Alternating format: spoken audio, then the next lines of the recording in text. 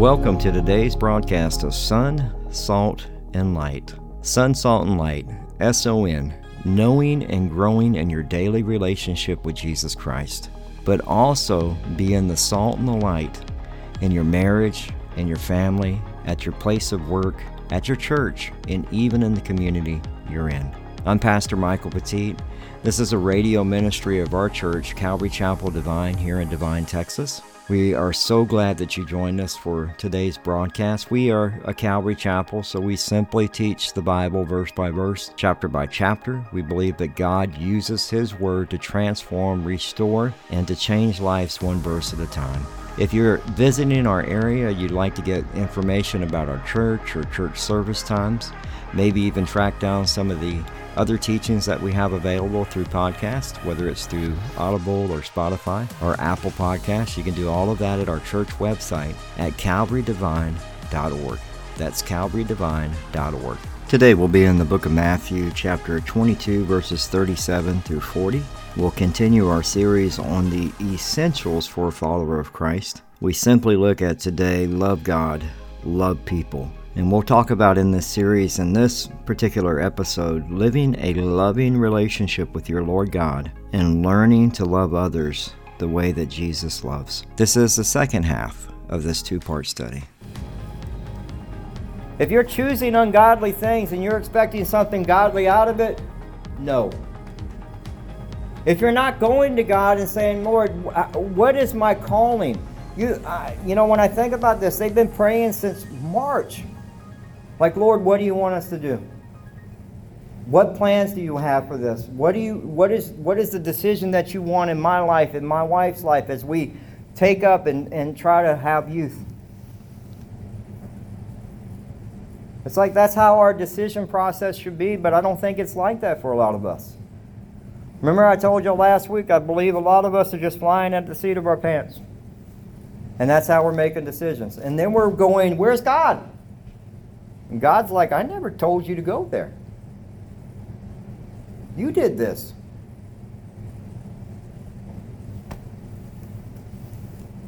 And if we love God with all our heart, with all our soul, and all our mind, let me tell you something. You can't love people if you don't do the first one. And that's important. Your relationship with God needs to be correct first before you can start loving people. Because He's talking about agape love. That's that love that God, your love and your relationship with God affects your soul, your mind, and your heart. And it outpours into your relationships with people. And we're called to love. It's a relationship with God, and we cannot be disconnected, because if our soul is disconnected, or if our mind is disconnected, or if our heart is disconnected, it affects the way we love others. And we're not getting away from love. That's the key here, because time and time again we have it in the Bible. We have for husbands in Ephesians 5:25, husbands, love your wives just as Christ also loved the church and gave Himself for her. It's agape love. It's sacrificial love. This love is not based on your emotions and feelings. God doesn't care how you feel in that moment. He's saying, look, what is the calling that you have as a leader of the home, that I have put you there. I have given you that wife. I have given you those children. How are you going to raise them? How are you going to wash her with the Word? Right? And He's telling you, He's like, look, at the end of the day, but I don't feel like it. I don't care. If you love me with all your heart, with all your soul, with all your mind, you're going to do the things that I've commanded you to do as a father. You have responsibilities as a husband. You're to lead your home. If you're His child, you're a child of God. In John 13, verses 34 and 35, a new commandment I give to you, that you love one another as I have loved you, that you also love one another. By this, all will know that you are my disciples, if you love for one another. So if you're His child, you should have love for one another. Unfortunately, a lot of people don't feel loved by the church today.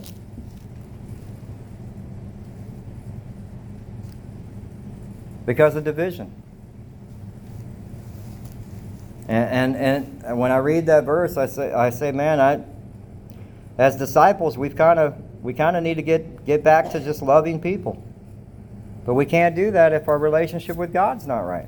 If you're over here trying to focus on what's going on in the world, and I got to push this and I got to push that, and this thing that's happening over here is more important than the church. And what I mean by that is like you're freaking out because the World Economic Forum's meeting, and it's like, and it's like, it doesn't matter. That's going to affect the way that you love people. Because let me tell you something, if you're at a place where you're hurting and you're in pain, the last thing they need to hear about is the World Economic Forum. They need Jesus Christ. John 15:13 says, greater love has no one than this, than to lay down one's life for his friend. You know, that verse drives me crazy. Because you know why every time Memorial Day comes around, that's the verse they put. But that's not a Memorial Day verse. Will you lay down your life for your brother or sister? Will you lay down your pride for your brother or sister?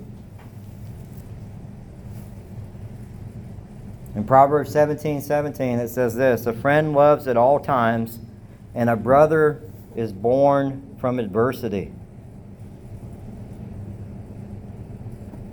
Do that adversity. In Luke chapter 6, verse 35, and you go, well, you know, that brother, we're not brothers no more because he hurt me. We're enemies. Luke chapter 6, verse 35, but love your enemies. You're not getting out of this. Right? Do good, and I love that. Because he not only does he tell you love your enemies, but then he goes right in. Do good and lend, hoping for nothing in return, and your reward will be great, and you will be sons of the Most High, for he is kind to the unthankful and evil. And if we still don't want to love after all of that, 1 John chapter 4 verse 8 says, he who does not love does not know God, for God is love. He tells us there, Jesus tells us at the second, in verse 39, and Matthew says, chapter 22, verse 39, and the second is like it, you shall love your neighbor as yourself. Can I tell you something? It starts with our neighbors. It starts with our neighbors. And what I mean by that, yeah, it's awesome to send people out to the nations, but we need to get back to focusing on our neighbors. It's easy to throw money to ministries and stuff that are going out to nations. That's awesome. But then what happens is you say, well, I've done that. But are you talking to your neighbors? Do you actually think about, because I always tell people, you're going to have an impact in the area that you're at, in the sphere of influence that you're at, that you're going to have the opportunity to hit more people with God than I will. Because you'll be able to hit them where you live, where you work, where you shop, even where you eat. You have to engage people with love. And again, if you're applying James chapter 1 verse 25, but he who looks into the perfect law of liberty and continues in it, and is not forgetful hearer, but a doer of the work. The work. And God has prepared each one of us with good works, that we should be walking in them. And you go, but I messed up. Get up. Repent. Confess. That's why we dealt with dealing with sin. Get back to the work. Stare back into the perfect law of liberty and go at it. We're on a mission. And he's telling you, like, at the end of the day, it's God that transforms us. God that transformed me. I don't answer to my wife. I answer to God. I don't answer to my kids. I answer to God. Their opinions are important, but you know what? The opinions of man do not influence my walk with God. You ask, who is my neighbor? You know, somebody asked Jesus that question. In Luke chapter 10, verse 29. But he, wanting to justify himself, said to Jesus, and who is my neighbor? I'm going to tell you something. When you ask Jesus a question and he hits you back with a question, or he gives you a parable, oh, it's fixing to go down. He's fixing to hit you right between the eyes with something. Right in the heart. And Jesus goes on in verse 37, Luke chapter 10, verse 30 through 37. He says, Then Jesus answered and said, A certain man went down from Jerusalem to Jericho, and fell from among the thieves, who stripped him of clothing, and wounded him, and departed, leaving him half dead. Now by chance a certain priest came down that road, and when he saw him, he passed by on the other side. Very important here. Okay, it's a priest. I'm a pastor. Somebody's hurting, I go on the other side. That's what he's talking about. It's not my problem. I got to keep moving. Right? So that's what he's dealing with here. And now by chance that priest, he came down, and when he passed him by the other side, and likewise the Levite, when he arrived at the place, came and looked and passed by on the other side. So if I'm the pastor, the priest, and I pass by, guess who the Levites are? All of you. And you go, I'm going to go on the other side. I'm not dealing with that. That's somebody else's thing. Right? They got a ministry for that, don't they? And that's how we do it. And then he hits them with probably the worst thing they could have been said. But a certain Samaritan. Do you realize that the Levites and the priests would have prayed that the Samaritans' prayers were never heard? They prayed that daily. God, do not hear the prayers of the Samaritans. And Jesus uses a Samaritan. As he journeyed, he came where he was, and when he saw him, he had compassion. So he went to him and bandaged his wounds, pouring on oil and wine, and he set on him his own animal, brought him to an inn, and took care of him. On the next day, when he departed, he took out 2 denarii and gave them to the innkeeper, and said to him, Take care of him, and whatever more you spend when I come again, I will repay you. So which of these 3 do you think was the neighbor to him who fell among the thieves? And he said, He who showed mercy on him. And then Jesus said to him, Go and do likewise. The thing with us is, if we think about our neighbors, God has shown compassion, mercy, love, and grace to you. And you can't show that to somebody else?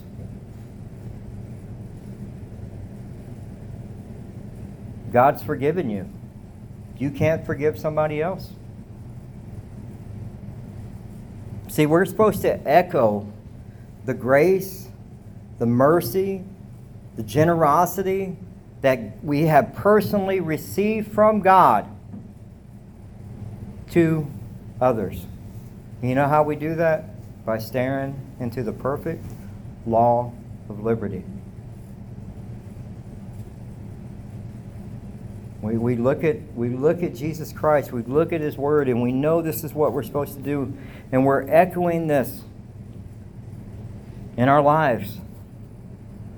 And out of that, that's where evangelism flows. Because when you're staring into the perfect law of liberty, when you're loving the Lord God with all your heart, with all your soul, with all your mind, your focus is like, man, I want people to hear about what God has done in my life and how He loved me when I didn't even love me. And He showed grace and mercy and kindness to me and generosity that He didn't need to give, and yet I want to share that with somebody else. We should be excited to do that. And if you think to yourself, well, man, you don't know where I'm at, you don't know what I'm dealing with, man, let me tell you, God exalts the lowly and He humbles the proud. Just stare into the perfect law of liberty. Get up. Get up. Give those things over to God that you're dealing with in here, in the heart, and in the mind, and in the soul. You say, you know what? Lord, you're my God. I need you to take this. I need you to help me with this. Because what He wants you to do is He wants you to be the salt and the light. He wants you to go out into the world and shine. In Philippians chapter 2, verse 15, it says that you may become blameless and harmless children of God, without fault in the midst of a crooked and perverse generation, among whom you shine as lights in the world. You're to echo the salt and the light and shine. In Galatians chapter 6, verse 10, it says, "Therefore, as we have an opportunity, let us do good to all, especially to those who are of the household of faith." Man. He didn't say, let us do good to some. And he didn't say that he wants some of your heart and some of your mind and some of your soul. And he wants you to help some people. He's saying you do good to all.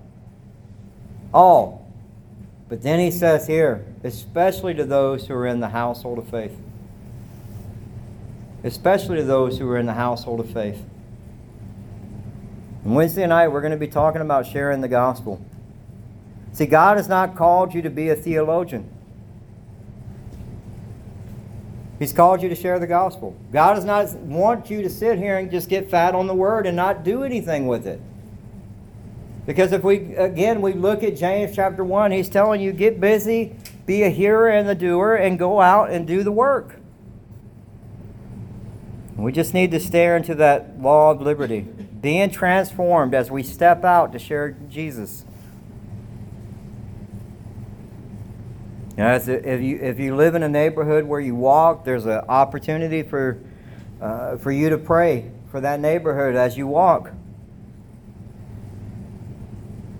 You know, at the end of the day, there's so many opportunities for us, but we have to, you know, what a theologian does is a theologian spends all of his time, he's just like a quarterback.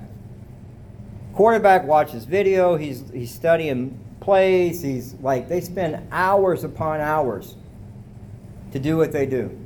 But do you know what they do? They actually get off the bench and they play the game.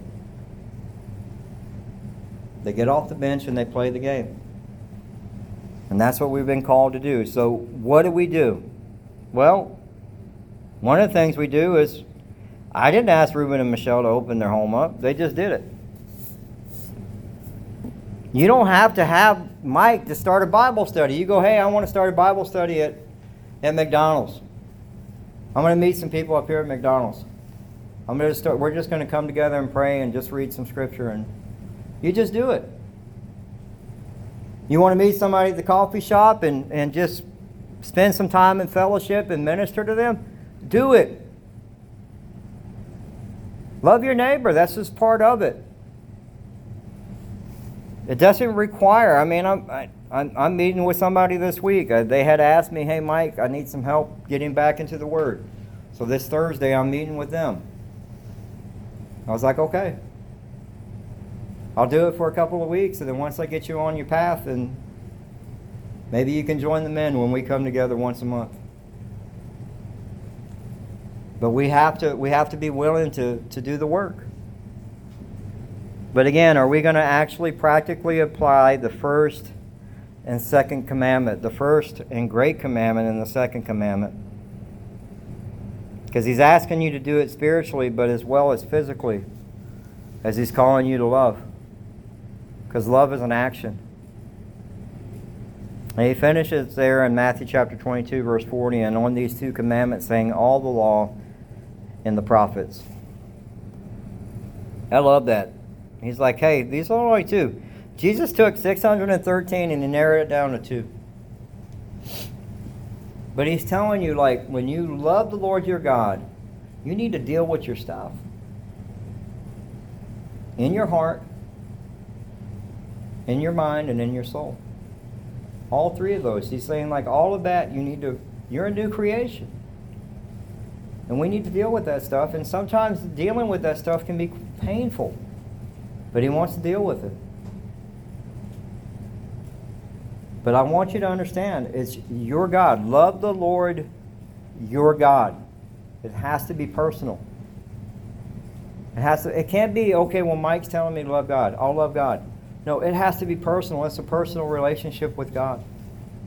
It's your personal relationship with God, not Mike's relationship with you with God. And if it comes back to that, I would tell you just simply, again, just as one of the things I think about is just in James chapter 1 verse 25 is we spend so much time staring mindlessly into devices, right? But I love that. But he who looks into the perfect law of liberty and continues in it. So he's not telling you just look once. He's telling you continually look at this. Continue in it. Into the perfect law of liberty and continues in it, and is not forgetful hearer, but a doer of the work. This one will be blessed in what he does. I'm going to tell you, every time you confess your sin, there's a blessing. When you turn from your sin and you turn to God, there's a blessing. Because you're turning to obedience. And God will always bless obedience. And when we're dealing with stuff, start staring into the perfect law. Stop going to the gospel of escapism. Seek first the kingdom of God and know who, there's nothing that anybody can do to they can kill me. They can't kill my soul. And I have to remind my kids that. Because they're like, Dad, I was running around during the pandemic. Let me tell you something. Everybody wants to play a doctor too. When you have an autoimmune disease and you have something called porphyria, everybody wanted to be a doctor for me. Oh, no. You shouldn't be out in public. Seek first the kingdom of God. There's nothing anybody can do to me that my soul continues on forever. I'm His. I kept doing the work of the Lord. And I pray that would be you. So the next time something comes up, because it'll come up, that's the world we're in today. All right? Seek first the kingdom of God and know there's nothing that no man can do to you, to your soul, if you're His child. You take your last breath on earth, you're born into heaven at that moment. Isn't that awesome? You belong to Him. But we need to remember that. Becoming a Christian is not merely believing in some creed or just doing a religious activity at church. It's actually asking Christ Himself to take residence in your life and heart. Jesus said, "Behold, I stand at the door and knock. If anyone hears my voice and opens the door, I will come in." If you'd like to have a personal relationship with Jesus Christ, simply pray this prayer after me and mean it in your heart. Just repeat after me. Dear Lord Jesus, I know I'm a sinner. I believe that His death and resurrection provided for my forgiveness. I believe You died for my sins. I turn from my sins and open the door of my life and heart to You. I confess You as my personal Lord and Savior, and ask You to fill me with the Holy Spirit. Thank You for saving me. Amen. Well, if you prayed that prayer, we would like to welcome you to the family of God. The next step, what would that be? My suggestion is always for a new believer is that they need to be in the Word of God. They need to spend time in God's Word daily. I would, if you have an iPhone or an Android phone, there are wonderful Bible apps that are free. But if you need a physical Bible, we will do everything we can to get you one mailed out. So you can go to our website and go to the contact information, and we will get one to you. The other step that would need to happen is you need to get plugged into a church.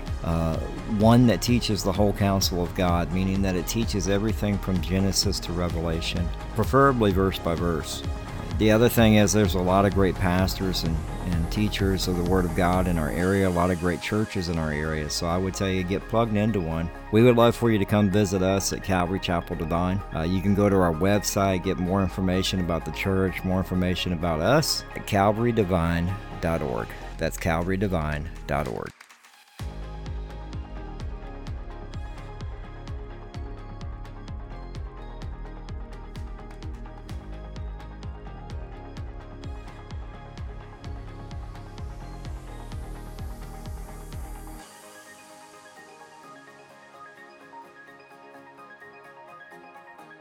Well, that concludes today's broadcast of Sun, Salt, and Light Radio. We hope that you enjoyed it. If you'd like to submit a prayer request or get in contact with us or find out service times, you can do all of that at our website, as well as get our podcast at Spotify, Audible, TuneIn Radio, pretty much wherever you can find a podcast.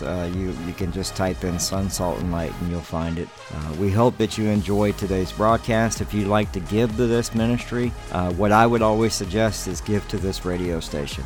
It's because of this radio station that we have great expository teachers for you, and I would say make that donation to them. I hope that you have a wonderful, wonderful day. God bless you. Remember, you can find us at calvarydivine.org. calvarydivine.org. God bless.